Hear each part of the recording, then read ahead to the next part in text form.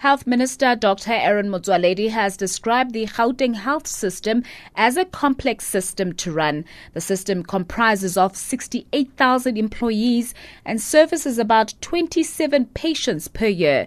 Motsoaledi says it therefore requires a competent and effective management team. In recent days, it has clearly emerged that there are critical inadequacies in the capacities and capabilities and competencies to run the system.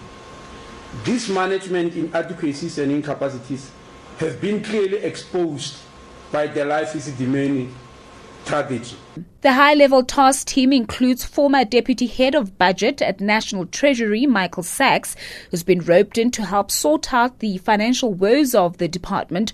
Also in the team are Craig Houseman, a retired pediatric professor, Dr. Edith Mtla, a senior lecturer at Sefako Makgato University, Nomvula Marawa, a nurse by profession who served in the Ministerial Advisory Committee on Health, and leading the team is Mkhululi Lukele, who is a professor of orthopedics at Wits University.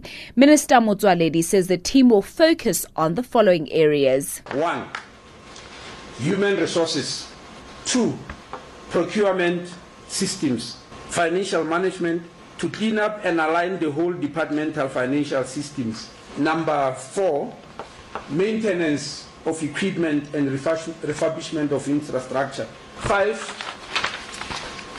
Health service delivery system and clinical governance to review the whole healthcare delivery system. Almost 2 weeks ago, the department suffered another embarrassment when an open trailer loaded with 16 bodies from the Charlotte Maxeke Hospital got stuck on the M1 South in Braamfontein after its wheel came off. The bodies were being transported to a cemetery in Eldorado Park south of the city for pauper burials. The man transporting the bodies failed to produce documentation that he was a registered mortuary or that he had authority to transport the bodies. Gauteng Health MEC Gwen Ramokgopa says her investigation into the matter has revealed that the Charlotte Maxeke mortuary management was not aware of the regulations that govern the transportation of corpses. At all levels of the government, the state institutions, there must be systems in place to update. So they were using very old regulations, not updated regulations. Ramokgopa says this is an indication of a system that has collapsed.